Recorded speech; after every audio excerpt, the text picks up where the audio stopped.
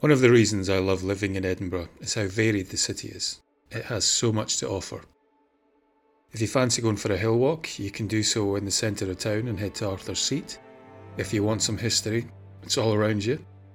If you want some peace and quiet, there are numerous parks and green spaces dotted around. And if you want the sea, the city lies on the shores of the Firth of Forth. The Firth of Forth is an estuary that meets the North Sea, with Firth being a cognate of the Norse word fjord, and Forth being the name of the river that forms the estuary. On the northern shore of the Firth of Forth sits the Kingdom of Fife. Fife was once the ancient royal capital of Scotland. Kings were born, crowned and buried here, and the seat of power and royal residence wasn't Holyrood Palace in Edinburgh, it was Dunfermline Palace. The coastline of Fife is a stunning mix of sandy beaches, rocky outcrops and ruined castles, with one of these ruins being St Andrew's Castle. St Andrews is perhaps best known these days as being the home of golf and for the university where the odd prince and princess have studied, but its history goes back far beyond these more modern claims to fame.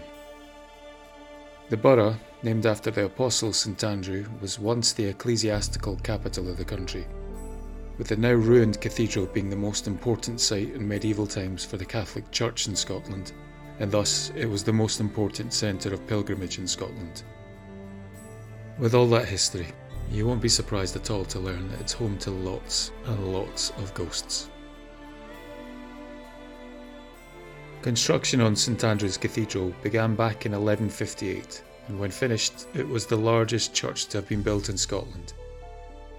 The cathedral fell into ruin after the Reformation in the 16th century, when the dominant Roman Catholic Church was replaced by the predominantly Calvinist National Kirk.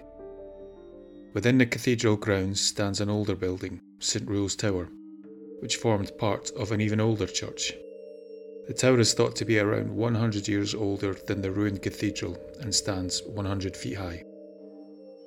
St Rule's also has a reputation for being haunted. For several hundred years, a mysterious figure has haunted the ruins of St Rule's.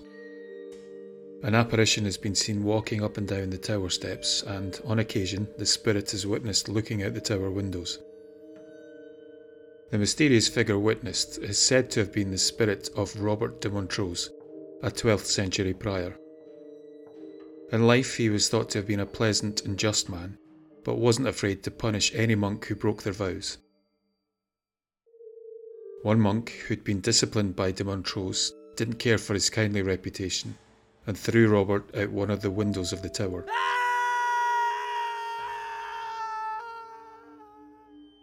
As in life, Robert's spirit is said to be kind and caring.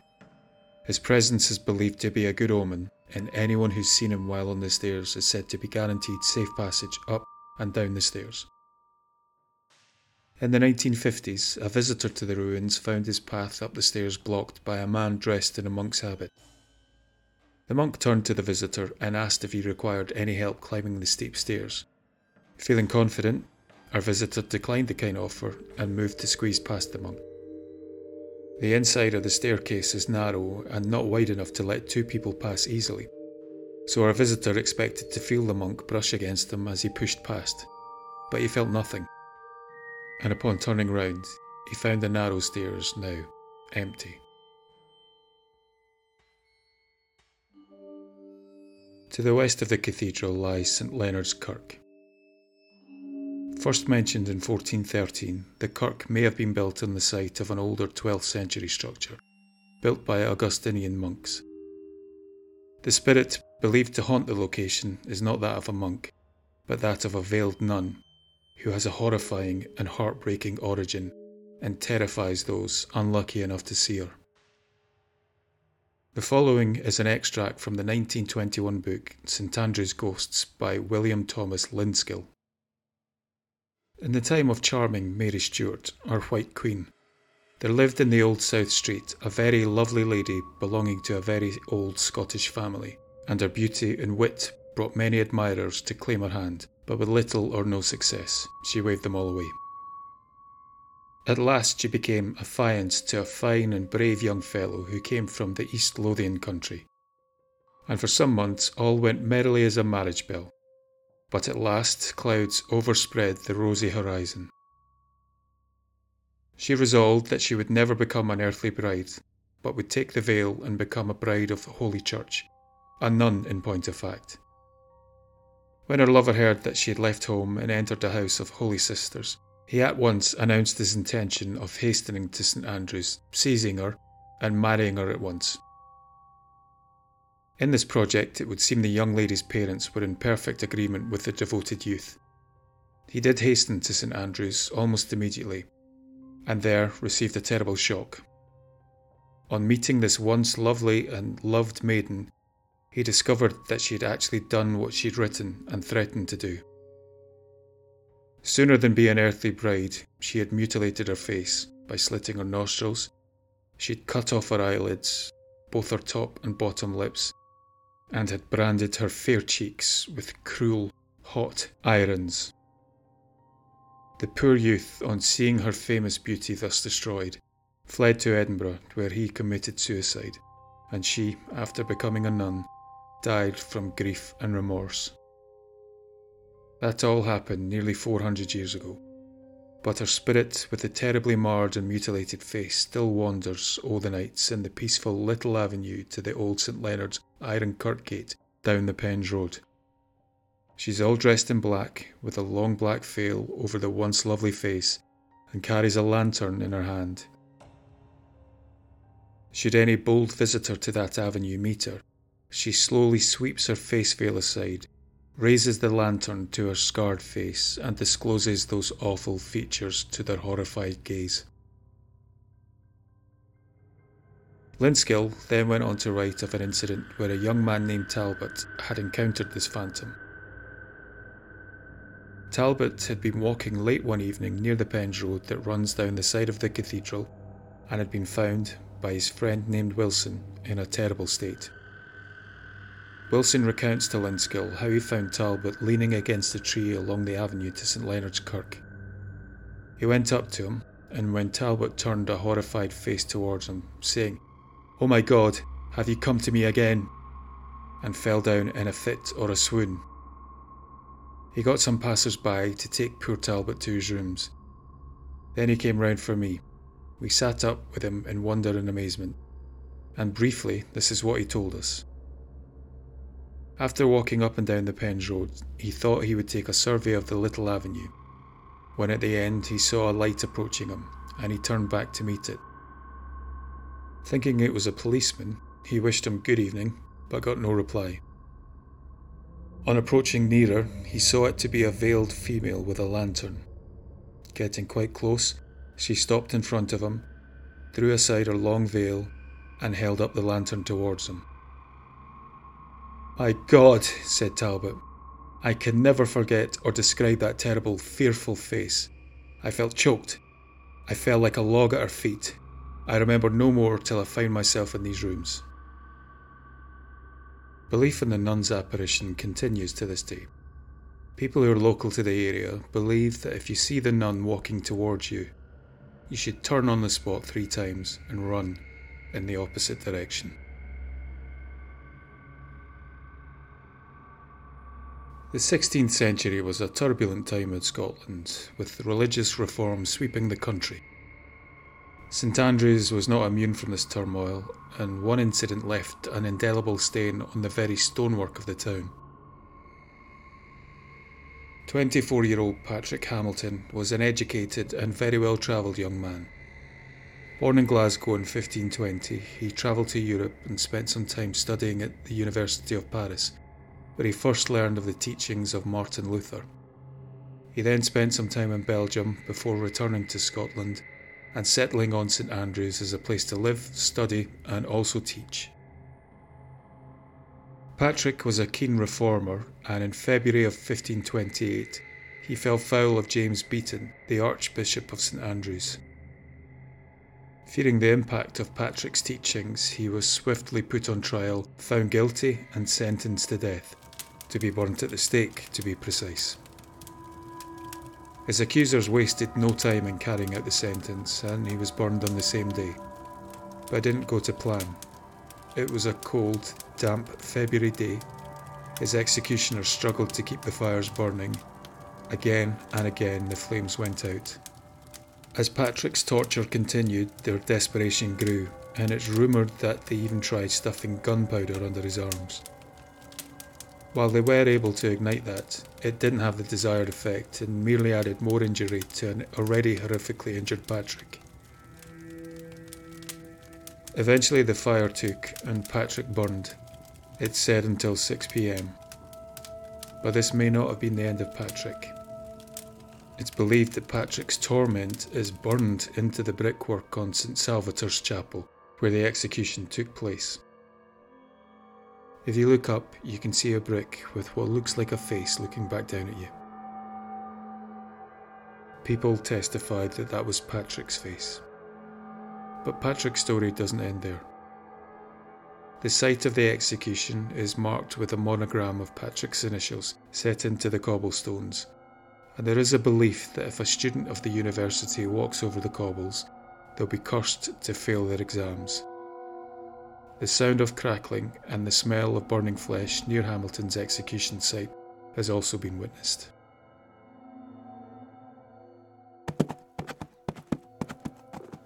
Over the years, there have been multiple reported sightings of a phantom coach charging along the road to Strathkinnis, with perhaps the most famous encounter happening in the early part of the 20th century to a man named Willie Carson. It was a hot, dark and stormy night, not wet. Fitful black clouds floated now and again at a rapid pace over the moon, which now and then shone out brightly. In the distance, the sea made a perpetual moan, and at intervals the dark eastern sky was lit up by flashes of summer wildfire lightning over the distant cathedral towers. Now and again I could hear the mutter of faraway thunder, and there were incessant gusts of wind.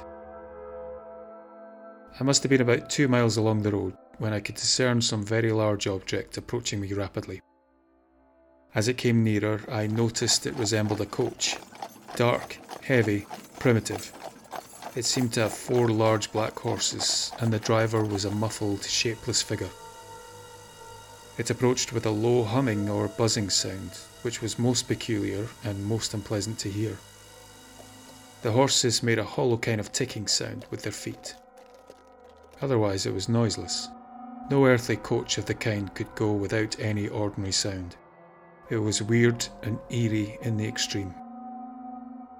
As it passed me, the moon shone out brightly, and I saw for a second a ghastly white face at the coach window. But I saw these 4 strange, silent black horses, the more extraordinary tall, swaddled-up, shapeless driver, and the quaint, black, gloomy old coach with a coffin-shaped box on the roof, only far, far too well. One most remarkable thing was that it threw no shadow of any kind. Just as it passed me, there was a terrific roar of thunder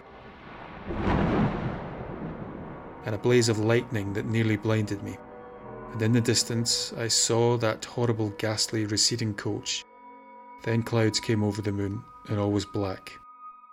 A darkness one could feel. A darkness of a shut-up, smothering vault. I felt sick and dazed for a minute or two. I couldn't make out if I'd been struck by the lightning or was paralysed. There's also a tale of 2 tramps who were making their way to St Andrews along the Strathkinnis Road late one evening. The night was stormy and there was not much in the way of shelter for our poor unfortunates. A large coach approached both men from seemingly out of nowhere, stopping beside them.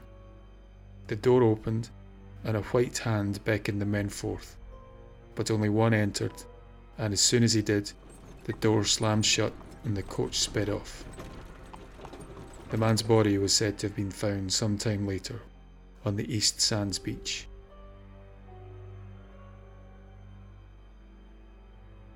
Our final story takes place within the cathedral. For over 200 years, a woman's been seen roaming the passageways of the ruined cathedral. The woman, dressed in white, including white gloves, has been described as being very bonny, with long, dark, flowing hair, beautiful features, and possessing brilliant eyes. It's believed this woman in white is the spirit of one of Mary Queen of Scots' maids of honour, known as Maries, who'd fallen deeply in love with a French minstrel called Castellar. Charming and handsome, Castellar had no interest in his love-stricken admirer. His attention was firmly fixed on his mistress, Mary. It's not known exactly how events unfolded, but it's believed Castellar's behaviour went too far, and his words or actions caused scandal in 16th century St Andrews, and our young musician was sentenced to be beheaded. Before his execution, Mary had sent our young Marie to plead with Castellar, begging him to leave Scotland in exchange for a pardon and a chance at life. Without hesitation, the love-struck musician declined the Queen's offer, preferring death to life without her. Heartbroken, the Marie relayed the message to her mistress and spent the night fretting about the fate of the minstrel, pacing up and down in her quarters, hoping for a miracle. The miracle never came though, and the next morning Castellar was gone. Unable to stand it, she left the Queen's service and decided to live out her final days as a nun. After her death, her apparition began to be seen wandering around the grounds of the cathedral, particularly near Kirk Hill. Witnesses describe a beautiful, dark-haired woman gliding past them, sometimes turning to look back at them with an enchanting yet sad smile. Often she vanishes near St Rule's Tower next to the cathedral. On occasion, her spirit has been witnessed looking out one of the windows in St Rule's, sometimes waving a handkerchief. In 1868, stonemasonry work which was being carried out in the tower stumbled upon some stone coffins, buried within a hidden chamber. In one coffin lay the remains of a young woman, with long dark hair, wearing a white dress and gloves. Could this have been the remains of the Lady in White? That's something we will never know the answer to. But we do now know why the Victorians called St Rule's the Chamber of Corpses.